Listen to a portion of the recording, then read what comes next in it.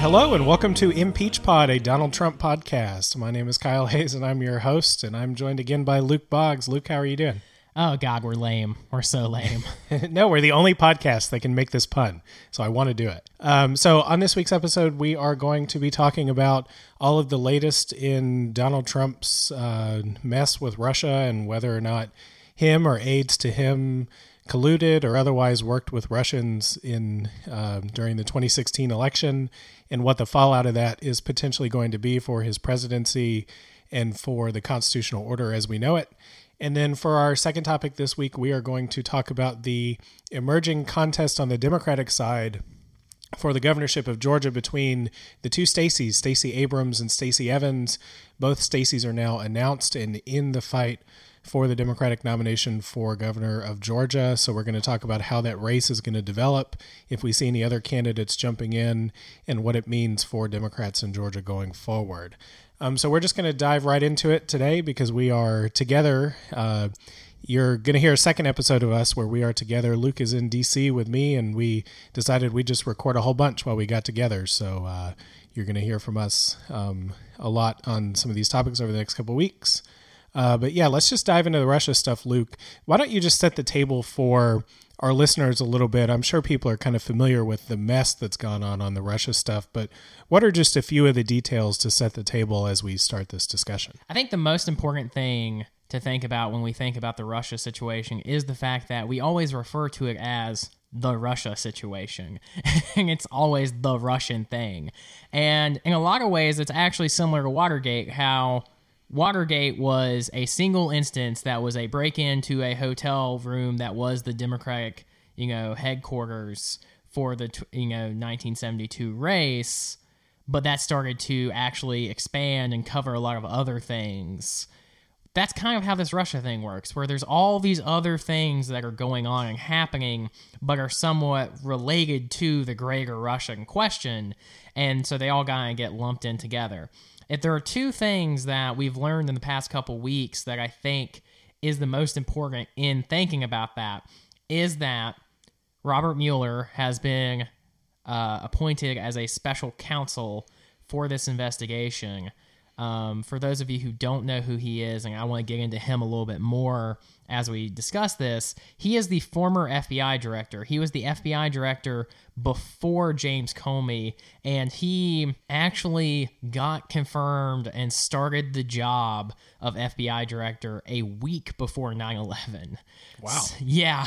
So Robert Mueller had a rough go from the beginning, and he was so vital to the FBI and really helping turn that organization around that Obama practically begged him to stay on for 2 more years. And so since FBI directors have had the 10-year term, he's the only one that's actually finished it, and he even went beyond it by 2 years. And so he was FBI director for a total of 12 years, and pretty much highly respected on both sides. So his appointment is critical to this whole situation, and I think is definitely one of the most important things looking forward.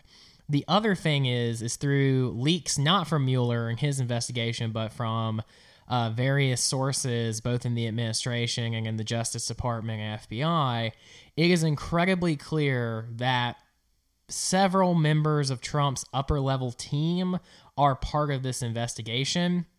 Most notably, and from a variety of sources, his son-in-law and also man that's going to solve every problem in the world, Jared Kushner, is a special person of interest, and that they're putting a lot of attention on him. So those are the two things that I think are the most important when thinking about this. And I don't want us to do a TikTok of the Russia thing because, one, it becomes out of date so quickly, and two, other people probably would do it better than we could. So look into the Washington Post, look into the New York Times, and really, when it comes to this situation, more than almost any other, I would suggest reading a ton of sources on it and kind of getting a bigger view of everything that's going on, because it is so quick and changing that it's hard to keep it all in your head at one time. It's also, these outlets are putting it together piece by piece, it feels like. Like, you got the week of the last week of May, right before Memorial Day, you got the sort of daily news update at 5:00 where there was another bombshell to drop in this case. And like one would come from Washington Post and one would come from New York Times. And so it's getting pieced together as they go through this process. And I don't think that is accidental, because to me, what this seems like is a coordinated response from people in the current bureaucracy that are making sure that this investigation doesn't die. Because it seems to me that every time a significant change in personnel or policy comes through the pike, that we see these leaks. You know, it's not irrelevant to me that like very soon after that James Comey was fired, that his memo that popped up saying that Donald Trump kind of asked him to just let the whole Michael Flynn investigation go after they had let Michael Flynn go, popped up, you know, within a week of him getting fired. Like, that's not a coincidence that that happens. So, Kyle, I know you have said to me that you sometimes don't understand the importance of the Russia stuff in the larger context of what's going on, and that you don't follow it as closely as I do. So what would you like us to talk about when it comes to this, and what sort of things do you think would be helpful in you placing this in priority when you think about this administration? Well, I think when I think back to the campaign, I think about Hillary Clinton's decision to make the case against Donald Trump based on his temperament and his ability to do the job as president. And that case for the people that love Donald Trump just completely fell flat. And part of the reason for that is that Donald Trump, at least to his own people, convinced them that everything that was not flattering about him was biased fake news that they didn't need to pay attention to. He's using the same strategy on the Russian investigation. And I think that it's not something... I mean, I know his people would follow him all the way through impeachment if it came to that. No, I also kind of disagree a little bit with that. Because, yes, that's the argument that he made, but I don't necessarily know if his voters believe that.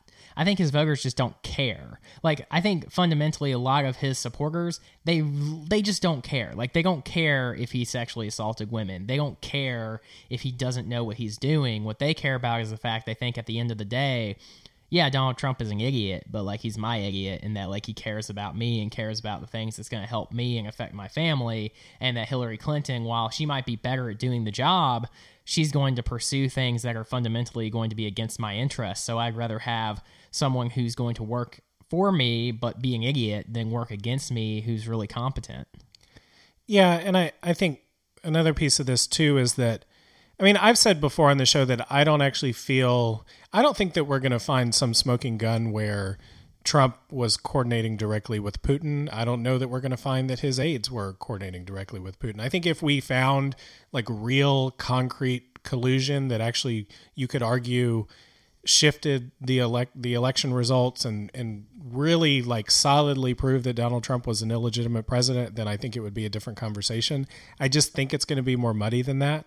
And for that reason, I think it's not going to be, effective in the way that focusing on other issues is effective. And so, when you think about like the Rachel Maddows of the world, and you think about cable news and social media and the way in which it is sort of like sounding the alarms about every little detail that comes out about this investigation into Trump and his associates, I don't know that lighting our hair on fire every single day about those things is super productive. And I think that there is some wisdom in just allowing this investigation or series of investigations from different entities in the federal government to just kind of take its course. And part of the reason that I think about that is there's a lot of pressure from the left, from progressive activists on the ground, to have, particularly when some of this stuff about Trump's reasoning for firing Comey being that he thought there was no reason for the Russia investigation because there's nothing there, and Comey is just being a pain by continuing it. This was like the smoking gun that Matt Iglesias at Vox has argued that alone is enough to impeach Donald Trump. And progressive activists have sort of sounded the same tone and said, well, Senate Democrats need to stop everything right now. This is an illegitimate president who has obstructed justice in the same way that Nixon did, and he needs to be impeached, and we need to light everything on fire in the meantime, or stop everything, stop all processes, because this is a constitutional crisis. And I just don't feel that we're actually at that level. And I think that sort of alarmism over every little minor detail and all this buildup of pressure to basically kick Donald Trump out of office, I'm not sure that that's productive for our political discourse, for liberals, I'm not sure it's productive really at all. I mean, I don't think it is either, because and this is one thing I want to like very critically highlight, make it very obvious, put it on a neon sign as we continue this discussion. I do not and would never advocate that impeaching Donald Trump or stopping Donald Trump through some extra political force is a smart strategy or a strategy that the Democratic Party should start to employ, especially when it comes to trying to win the 2018 election, because I think at the end of the day, it is a parallel argument to Donald Trump is incompetent and that most of the voters are going to just not listen to you if that's the argument you're going to make, and that you have to focus on policy and what decisions he's going to make that will change your life. Because at the end of the day, if Donald Trump is raising your wages, making your healthcare cheaper, and, keeping the United States safe, I don't think a lot of people care what he did in the campaign and who he was talking to with Russia. Like, they don't care because their life has been, made better during, his presidency. So we need to make the argument, which is very true, that Donald Trump is not going to act in your best interest. And the Russia thing can be part of it, a very small part of it, but cannot be the main thing. Now, when it comes to burning down the government, shutting everything down because of the things he's done, I actually sort of believe that in some ways that is an appropriate response because of how insane what he's done is and how dangerous it is. But at the same time... Actually, can I interrupt you real quick? Please, I just want to say, so why is that a better alternative than just allowing the investigation to take its course? Well, I think that's the decision point for me. That's where I was going to get to. Because if I was in government right now, I would be like, this is a 5-alarm fire, because it's quite clear that he has done things that obstruct justice. The thing that makes it complicated with Donald Trump is he's made it very clear that he literally has no idea what he's doing. Yeah. Because he doesn't understand what he's doing. Like, the greatest thing in this certain investigation was like the fact that he was like genuinely surprised that people were upset with him that he fired James Comey. Like, he has just heard Republicans and Democrats really talk negatively about Comey, talk about how crappy his decision making was, and he's like, everyone hates this guy, we should just get rid of him. I don't like him either, everyone seems to hate him. And like, he did not connect the dots that like James Comey is the person that also is doing the Russia investigation, and that while so many other people had problems with him about everything else, pretty much everyone believed that he would do the Russia investigation well. And so when he fires him, Trump's like, I'm just firing this guy because everybody hates him, I don't like him. And like, he doesn't make the connection that he's part of the Russia investigation. And so because Trump goes out of his way to do things that seem, like he is messing with that process that should handle the balance of powers and handle when a president's doing things that are illegal, like that is what makes, I think, the reaction be a little bit heavier. Now, if it wasn't for the appointment of a special counsel, because there's actually a difference between the two, I would be a bit more on the burn it down side. But as of right now, we have Robert Mueller, who is the special counsel for the Russia investigation. And while he is not 100% independent in the way that Kenneth Starr was when he was investigating Whitewater and had the ability to expand the investigation into Monica Lewinsky of all things, he still has a fair degree of independence. And, how the structure works is that he actually is reporting to the acting attorney general for the case, since Jeff Sessions recused himself. The Deputy Attorney General Rosenstein. Yeah, Rosenstein is his boss. And so under any other circumstance, it would be Jeff Sessions. But since Jeff Sessions recused himself, it's the Deputy Attorney General. And Rosenstein appointed him, right? Correct. And that is a decision that he can make unanimous, by himself. And he also could fire him by himself. And so technically speaking, that means he's still in the chain of command to Trump. So if Trump fired the Deputy Attorney General, he could then appoint someone to fire Robert Mueller for incredibly obvious reasons. That would be like political suicide to try to do that right now. But we'll see. We'll see if that's an eventual move that he tries to make, and that's pretty much what Nixon ended up doing as well during the Watergate. I would note that there is some tension there because Rosenstein reportedly was very pissed at Donald Trump essentially throwing Rosenstein under the bus after they had written the argument for firing Comey as it related to how he treated Hillary Clinton's emails during the 2016 election, which is just terribly ironic excuse. But I think that's why this happened. Like, to me, this seems in a direct response to and this is something that, a lot of people didn't really realize is like Rosenstein got pretty much unanimously appointed to this position. Like, think about that. This is the Trump administration where everyone is yelling at the Democrats to stop Trump, don't let him do anything, be as obstructionist as possible, burn the government down. And even under that environment where every single thing you do gets questioned, this dude flew through, no problems. So he had a pretty legitimately bipartisan reputation, and this whole episode really put a lot of pressure on him. So I'm not surprised that this is what he went with. Now, the thing I would say, and obviously I don't know every prosecutor in the United States, but if I was in Rosenstein's position to appoint someone, I could not imagine anyone better than Bob Mueller to do it.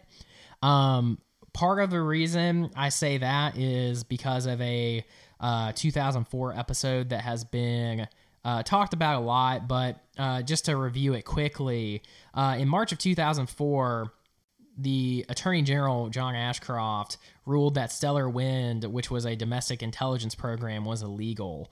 And then a day later, he was hospitalized with pancreatitis. And basically, President Bush sent the future Attorney General, Alberto Gonzales, and his chief of staff and Dick Cheney to his hospital bed to try to get him to reverse the decision while he's drugged up and in a haze. And believe it or not, James Comey is one of the people that went to back up Ashcroft and make sure that something didn't happen. And Comey working, to try to get the administration to back down on this, one of the people he called to help him out was Bob Mueller. There's a great article in Politico called What Trump Needs to Know About Comey and Mueller. I highly suggest you read that because it really lays out both of their qualifications and this episode in particular. But basically, Comey got Mueller and a couple other high-level Justice Department officials to commit to stepping down from their positions if they went with reauthorizing Stellar Wind. So obviously, the administration did not do that. So Mueller has proven himself already that he is willing to step down and in a public way go against things that he thinks are not right. So he has a reputation that will be pretty hard to combat. Both Republicans and Democrats, again, in one of the rare cases of unity we've seen these days, have said that Bob Mueller is perfect to do this. There's two things I would like to say. One is, if Trump did nothing wrong, if nobody on his team did anything wrong, then Bob Mueller is the best thing to ever happen to them, because he will do this investigation incredibly thoroughly. His team will probably not leak out much. It's going to be boring. I think. I might be wrong, but that's my thought. And he will chase every lead and look under every rock. And if he finds nothing, he will write an incredibly detailed report of how this is a big nothing burger and that everyone should move on. And the other thing is, the flip side is true as well, that if you did something wrong, then Bob Mueller's your worst nightmare. Oh, yeah. Because, he came to the FBI with the assumption that he was going to be leading an organization that was focused on crime, focused on drugs, gangs, stuff like that. and then ending up becoming like the front lines for dealing with terrorism in the United States. And the fact that he was able to do that successfully and keep everyone's respect and was willing to stand up for what he believed in, I think makes him the perfect person to handle this investigation. And I believe that if whatever resolution he comes to in this investigation, if he's unimpeded, will probably be pretty close to the truth, and it'll be hard for anyone to combat that. So it's made me think that this is an investigation that is going to be pretty done successfully. And so what will be interesting to see is how nicely that investigation can play with, in particular, the Senate investigation into this, because while the House investigation has basically just been a dumpster fire, like much else of the United States House of Representatives, the Senate has actually been pretty successful with the chairman of the Senate Intelligence Committee, Richard Burr, working incredibly closely with Democratic Senator Mark Warner, and very few complaints have come out of that one, besides the fact that it's just been very slow. But no one has complained much beyond that. So I think what we're going to see happening is that we're going to have two somewhat slow investigations. And the only last thing I'd point out is the thing that is sort of unfortunate about the Robert Mueller investigation is that it is going to be boring, by the book, and not answer questions to the public in the way that I think we want right now, because we want someone to come out and be like, look, guys, this is what happened. This is the person that called this person, and crimes were or were not committed.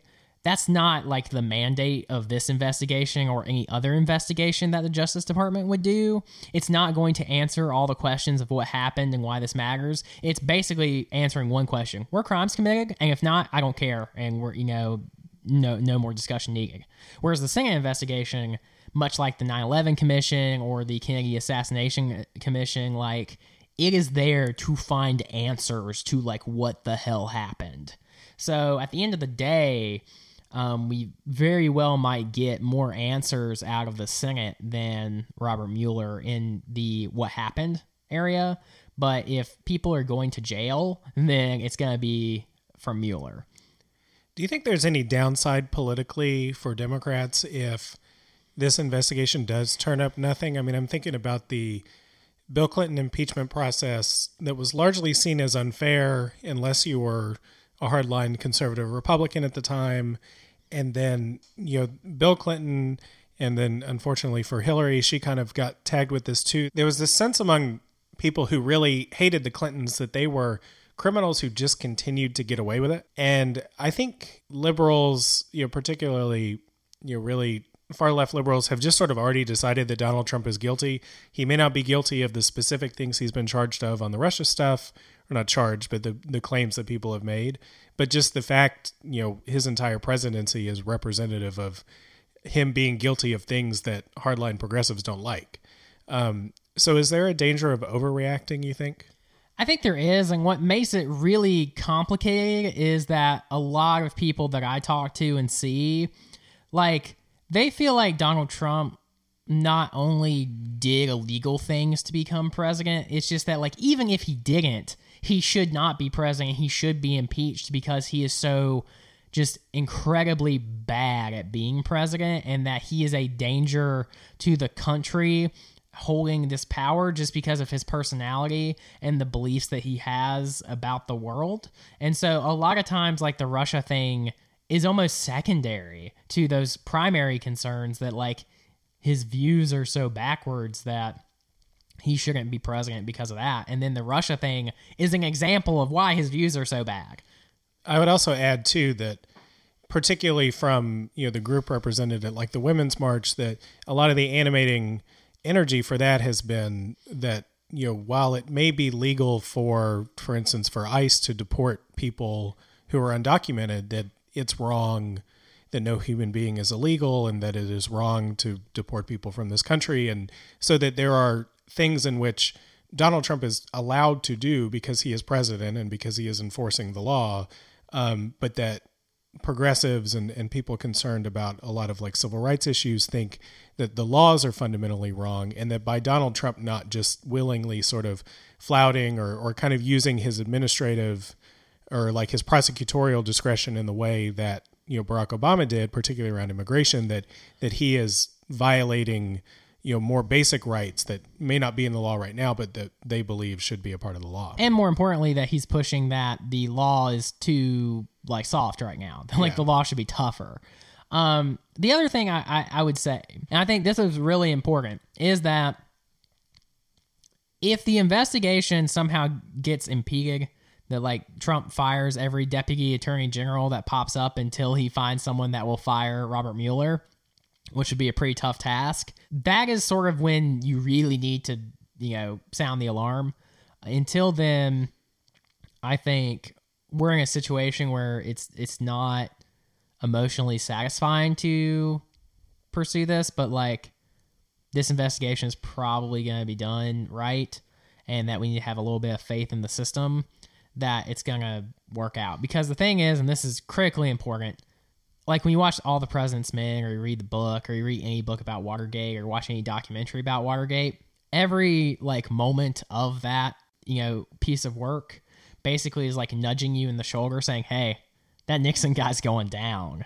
And like, it's very obvious that that's going to happen. But if you talk about people about like what they thought about the time, or read something like Washington Journal, which is a book by Elizabeth Drew that is like her notes of what was going on like day by day, it's not obvious at all. And it's like a shock when it actually finally happens. And so much happens between Watergate, the hotel break-in, and Nixon resigning. That took 2 years. 2 years. And that is basically what I think we're in for. Like, I think we're in for a pretty long, drawn-out process of whatever happened is going to take time to materialize, because, you know, like, we're still finding out stuff about Michael Flynn, and that was 3 months ago that he left the administration, but still stuff is coming out about him. So I think this is going to be a very long, drawn-out thing, and it cannot be our everyday thing, because no matter how many treasonous acts were committed, and I'm not saying they were, but if they were, like, that can't be our everyday focus, because it's not all that the country is about, and we need to have arguments about policy. We need to have arguments about what our vision for the future is, because we don't want to fall into the trap of just being anti-Trump, because then you start getting into the conspiracy theory realm. You start getting into the point of view that, like, nothing he does is right, everything is wrong, constant opposition. That puts us in a dangerous place if we're ever in power again, because then we'll be in the same situation as the Republicans, that we spent so much time bashing Trump that we actually don't have our own vision for what the country should be. So the other piece of that I would note too is, particularly as it relates to the timing and how long this process might take, framing the American public right now as living under a constitutional crisis, to me, doesn't seem super productive because of how long this will take. I mean, it's a fundamental core, and I don't say this to defend Donald Trump, but it is a fundamental core value of our justice system in this country that you are innocent until proven guilty. And I think that standard should apply, and that we don't just sit here and assume guilt, even though he's done a ton of things that, you know, don't look great. The other piece of this too is we knew some of this stuff. I don't know that we knew the detail on the Russia stuff, but we knew that he had potentially shady business dealings with the Russians. We knew his sort of illiberal tendencies as it related to immigration and how he treats the free press. And then he got elected anyways. And yeah, he didn't win the popular vote, but like, he was constitutionally duly elected in the system enshrined in our Constitution. And there are other pieces of the Constitution that if he was elected in an illegitimate way, or if there were illegitimate reasons behind his legitimate election, then those processes need to go through their course to prove that that was true. And that's how in my mind at least, that's how the Constitution actually exercises its check and balance. The Constitution doesn't prevent bad things from happening. It can't prevent terrible presidents from assuming the White House. But if they do things that are in violation of the Constitution, then when it runs its course, that's the way the check and balance works. Yeah, because that's the one last thing I'd like to say on this is like, I think something probably happened with the Russians just because there's way too much smoke for there not to be a fire. At the end of the day, I would suspect that there were people on his campaign routinely discussing with the Russians the operations of the campaign, and the Russians were at least somewhat informing them of what their operations were, because there's too much being hidden for there not to be something behind all of it. And that if this is just like a bunch of insane coincidences, that would be really surprising to me. But I also think that being true, it probably didn't actually affect the outcome of the election. And I think something like James Comey's letter in the last week of the election did. I don't think that this did, because the only way that it really successfully could have affected the outcome of the election, it would be a situation where the Russians, fake news and voter suppression campaigns of fake news were so effective that it turned a lot of otherwise Hillary voters into disenchanted voters that made them unwilling to support her. And like, that's how they pushed Donald over the top. And maybe 20 years from now, some political scientists will do a paper and prove that that's what happened. But I don't think that's not what matters as much, because if it worked or it didn't work, like, there deserves to be retribution for that action, because at the end of the day, like, helping a foreign government, a hostile foreign government, interfere in our election is treason, and you should be punished for that regardless of if it mattered. Because that's the thing that really frustrates me with some Republicans when they talk about this situation, where it's like, no one is saying that the Russians flipped the election. It's like, yeah, you're damn right. No one is saying that. We're saying that they coordinated with the Russians, and it doesn't matter if it didn't work or not. It matters that the coordination happened. Like, I don't care if Donald Trump had lost and coordinated with the Russians. Like, the book should be thrown at them, and they should go to jail if they did that, because that is treason. Well, and just to close this out, I think the testimony of former CIA Director John Brennan, who testified on the Hill on May 23rd, he said that frequently individuals on a treasonous path do not even realize they're on that path until it's going to be too late. So, some of these Trump associates may not even have been aware of what they were doing. But I think that's another reason to sort of exercise some caution and let this thing take its course. And then we'll, when all the facts are on the table, we can decide what the proper constitutional remedy is. Yeah, because when you come at the king, you best not miss. All right, so with that, we'll move on to our second topic this week. So for our second topic, we're going to talk about the emerging contest between two Democrats, two Stacys, for the Democratic nomination for governor of Georgia in 2018. So Stacey Evans announced last week, and Stacey Abrams announced a couple of weeks ago now. I think she's been, we've kind of all known for quite a while. Okay, we've all known that she's running for a long time. This is such an annoyance of mine.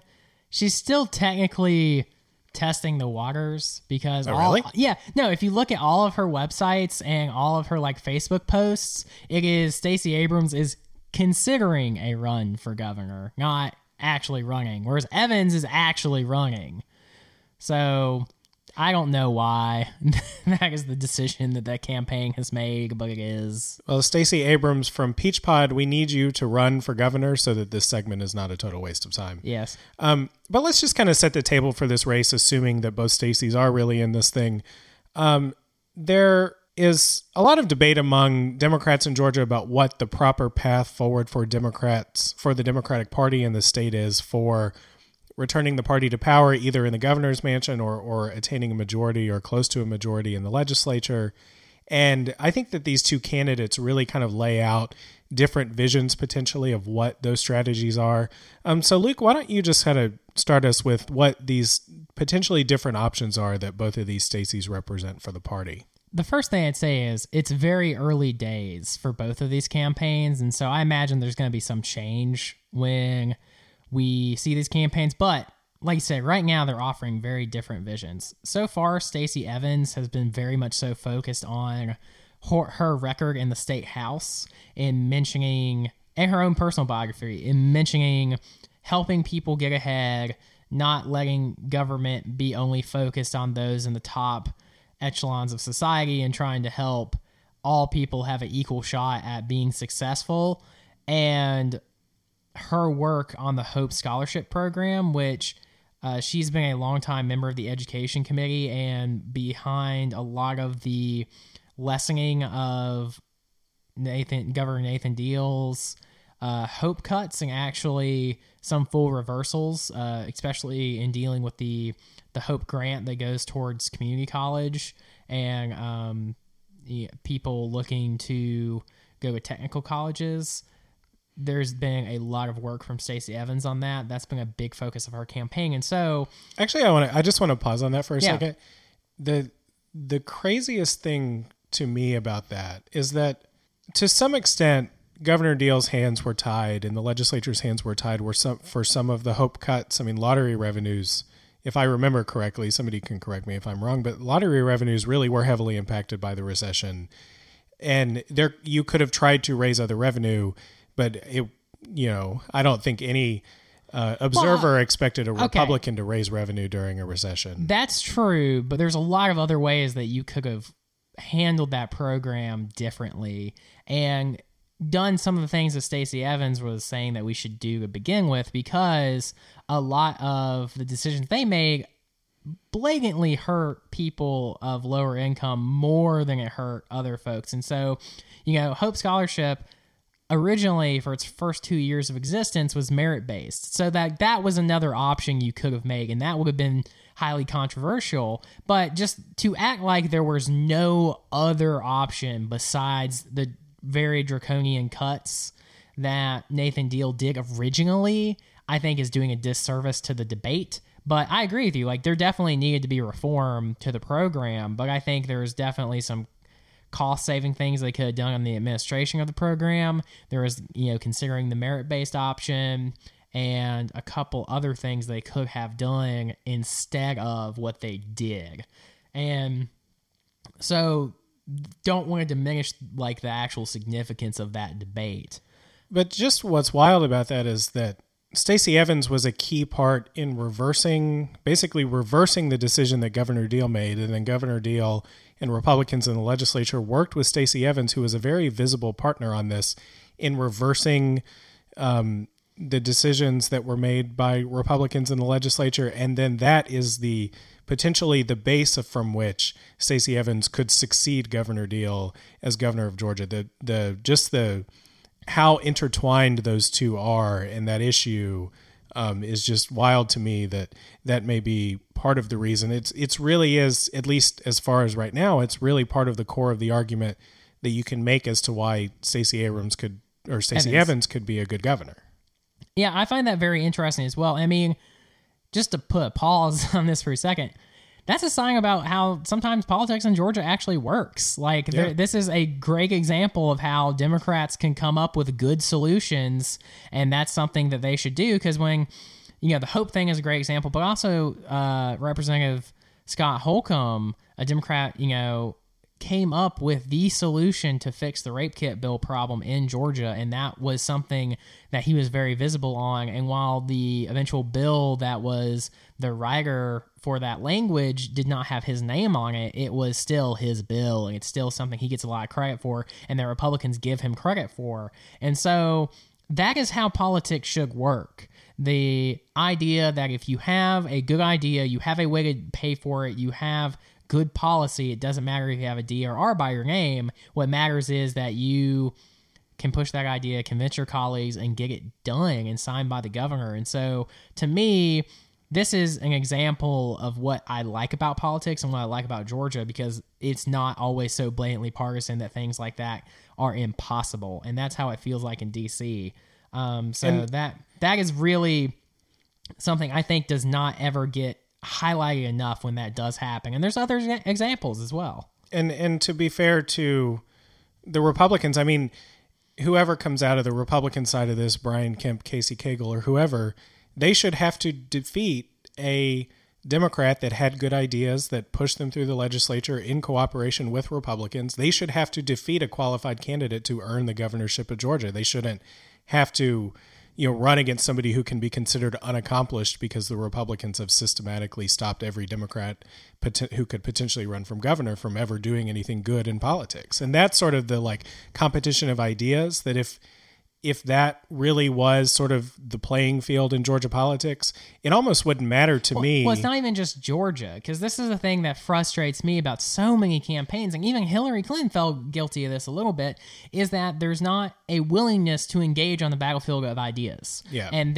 everyone wants to engage on the battlefield of, hey, I have a D by my name, you have an R by your name, that means you're stupid, and we're right, and you're wrong. And instead of actually providing a different vision for what we should be doing, because very briefly, just because we love to talk about it, the attempts to repeal Obamacare. Why is there not a Democratic proposal to fix Obamacare?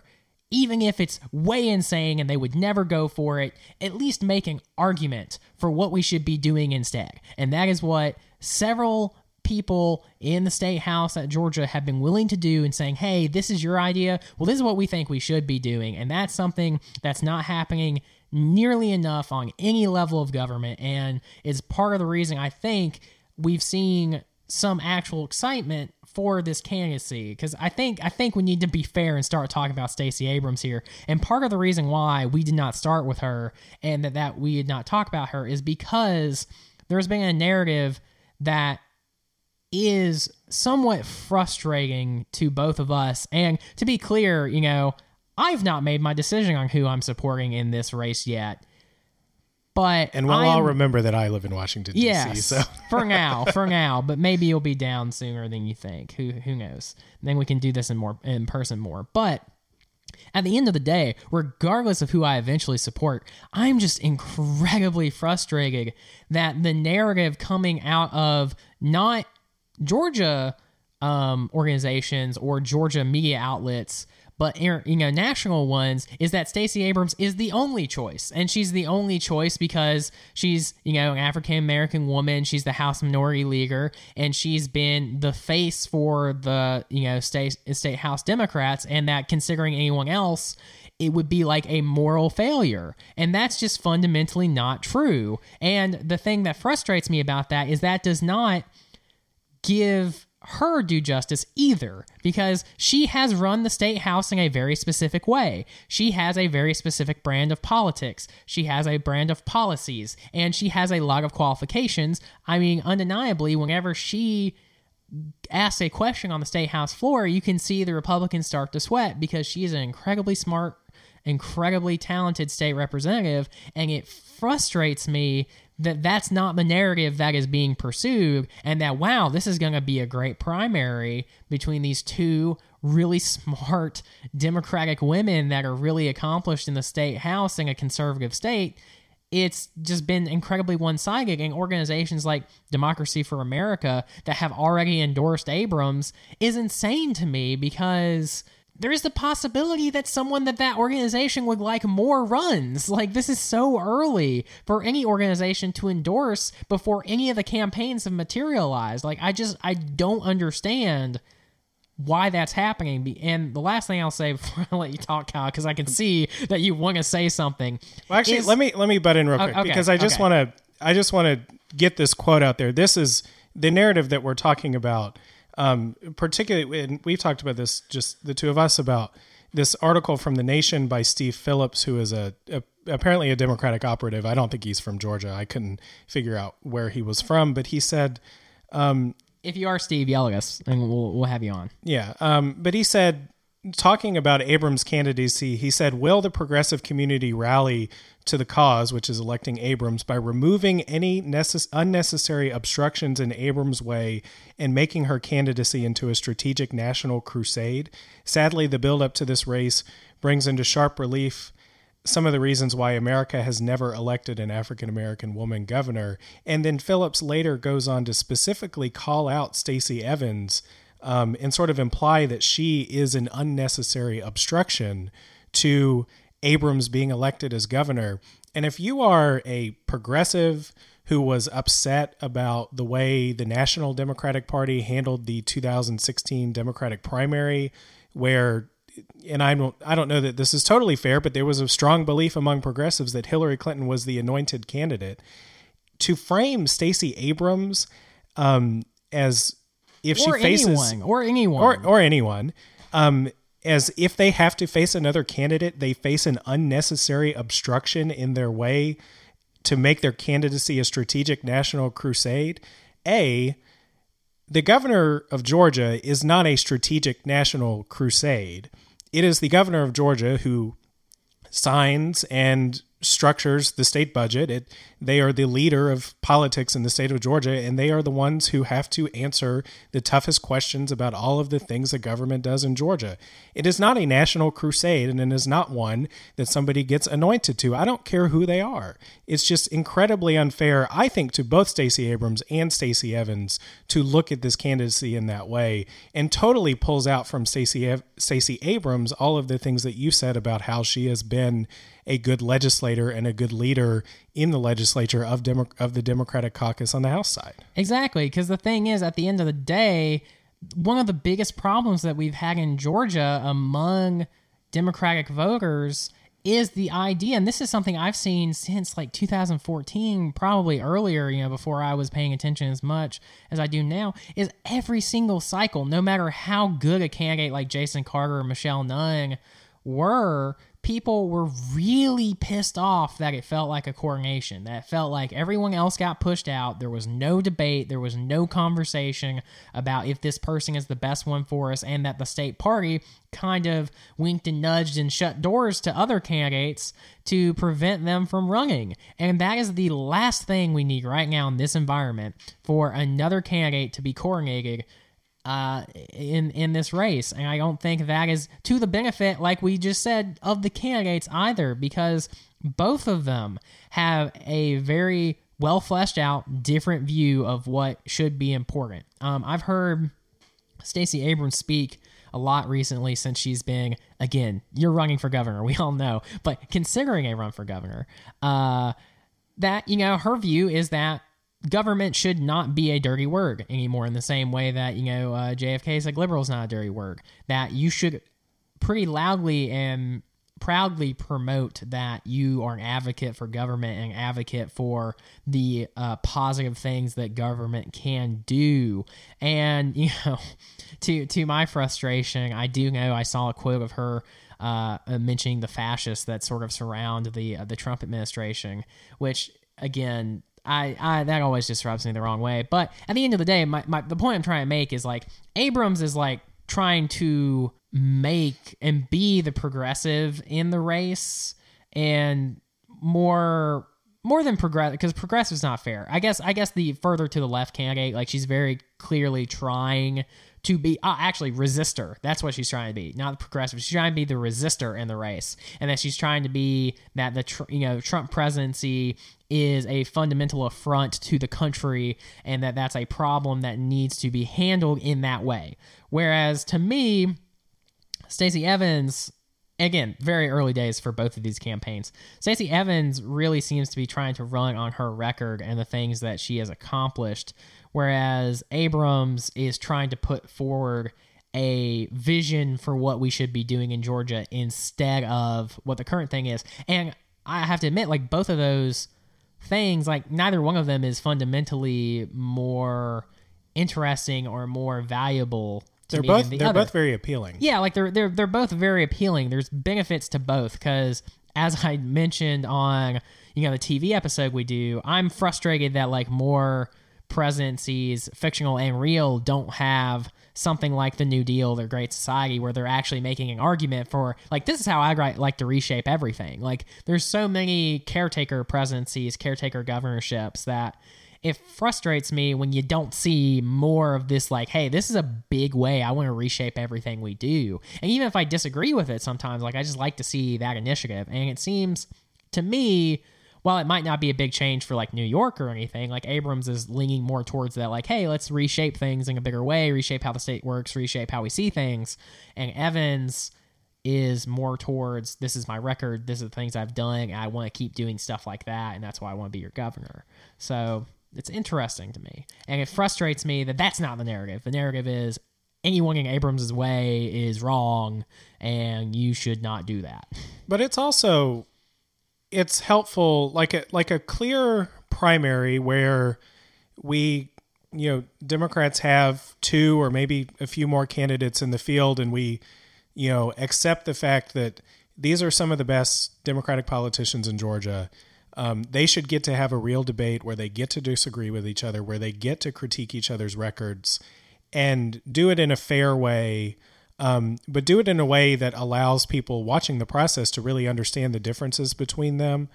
And that if that process is impeded, then you have, again, some of the other criticisms that progressives made about some of the anointment of Hillary Clinton was that, Bernie Sanders at the time was seen to be as more popular than Hillary Clinton, just personally likable and all that. And there's gender dynamics there. I don't want to get into all that right now, but the underlying issue of whether or not that was a real primary or not, the people who supported Bernie Sanders felt that it wasn't, and felt that all of these downsides that, the Bernie folks knew about Hillary that ultimately contributed to her losing to Donald Trump, they were the ones saying, we've been talking about this the whole time. And one of the narratives behind Stacey Abrams' campaign is that part of the way in which to bring Democrats back to power in the South is to register minority voters and to try to really make it the key focus of the party to energize those voters, get them to the polls, and base policies and ideas and this vision around activating a base of non-white voters. And that in itself is an admirable and important goal for the Democratic Party. The Democratic Party very clearly represents the interests of African Americans and Latinos and Asians much better, I think, than Republicans do. But the underlying part of that is that Stacey Abrams led the New Georgia Project, which was the voter registration effort, which was speaking directly to this goal. But lost in all of this was this long creative loafing article that I'll link to in the show notes that basically took a look at the New Georgia Project after the 2014 midterm election, where Jason Carter and Michelle Nunn had ultimately disappointing finishes. It was a wave against Democrats, partially, particularly a wave against the Obama administration. But it's just not clear what the outcome was on all the voter registration efforts of the New Georgia Project. Stacey Abrams went around and raised a lot of money for it. She's known as a pretty prolific fundraiser, and she put that skill into this effort.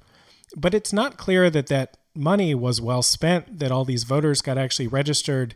And the big political fight that a lot of y'all may remember was this fight between Stacey Abrams and Brian Kemp when he was Secretary of State, and whether or not the allegation that Abrams and the New Georgia or the voter registration groups were making was that Kemp was like purposefully or maybe just through incompetence not processing these voter applications correctly. And I don't know that we know the truth of whether or not that was the fault of Brian Kemp or whether Stacey Abrams oversold the number of registrations that group actually collected. I don't think that we know the answer to that. And if you just bury that issue and don't allow that to be kind of a part of the Democratic primary process, then you may not actually get the answer as to whether or not Stacey Abrams is the person who is energizing minority voters and is actually going to get them registered and get them to the polls and get them to vote for her. Yeah, and I think that's a big problem, because at the end of the day, the decision about which one of these candidates to support, I think the New Georgia the New Georgia Voter Project is going to be very, very important to what decision you make as a Georgia voter, because that was one of the biggest things that Abrams has pushed to do, because and this is something that she said, publicly on various occasions, she's never seen, and I will say I disagree with this view. She has said that it's not her view to try to get a candidate into every single race for state house as the state house minority leader. She has said that it is her job to support the candidates in races that they think they can win and to push candidates to those positions.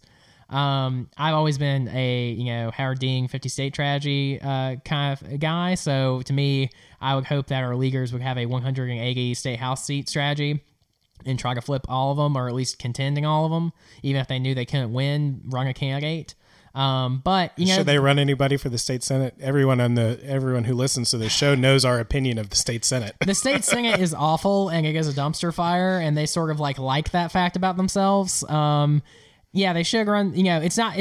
Yes, the state senate should run people, but at the end of the day, that's not the state house minority leader's job. That's True. the state, house minority. State senate minority leader's job. Steve Henson. Yeah, Steve Henson. So Abrams' political accomplishments as leader is that I think we've gained maybe 2 seats under her term. We definitely lost some, and we've kind of regained some now. So I think it averages out to about 2 that we've picked up. So as a leader of the Democratic Party, and her role, if she's governor, she will have a role as that. The new Georgia Voter Project is the main thing that she's done. So I think getting to the bottom of what happened there will be very important. I know part of that, and this is an ongoing thing in Georgia and something I continuously like to bring up because it's one of those little ways that voters get disenfranchised that people don't talk about enough, is like in Georgia, a way that a lot of people get off the rolls is that like their records have to match what their other records say. And so, you have Georgia voters who have some pretty interesting names that have like apostrophes or, have dashes or are spelt differently than how some other people or what the more common spelling of names are. And so if any of those records don't match because either the voter themselves filled it out wrong, or very importantly to point out that the staffer on any of the other government bureaucracies makes a mistake, then that person, it's very hard for them to get registered. And that's a pretty hard thing to overcome. And so, getting to the bottom of like what happened with that project and what was going on there will be very important to evaluating if she's going to be the right choice or not. And so those sorts of debates, that's where I want to see this race go. We have, about a year until that primary. So that's what I want to see. I want to see a smart, substantive debate because, yes, it is incredibly frustrating that a country as diverse as the United States has not had a female African-American governor. But should that supersede every other consideration? No. And should organizations decide this early to endorse folks? I disagree yet again. So at the end of the day, what I want to see and what I think the Democratic Party needs, even if I ultimately choose to vote for Stacey Abrams over Stacey Evans or if any other candidate gets in that governor's race, we absolutely, as the Democratic Party of Georgia, have to have a debate about how we are going to handle the future of the Democratic Party and what we want to do if we are in charge of the state again. And that's not going to happen if you just coordinate someone again. And that's not what I'm interested in seeing. So I hope that is not what this race turns into.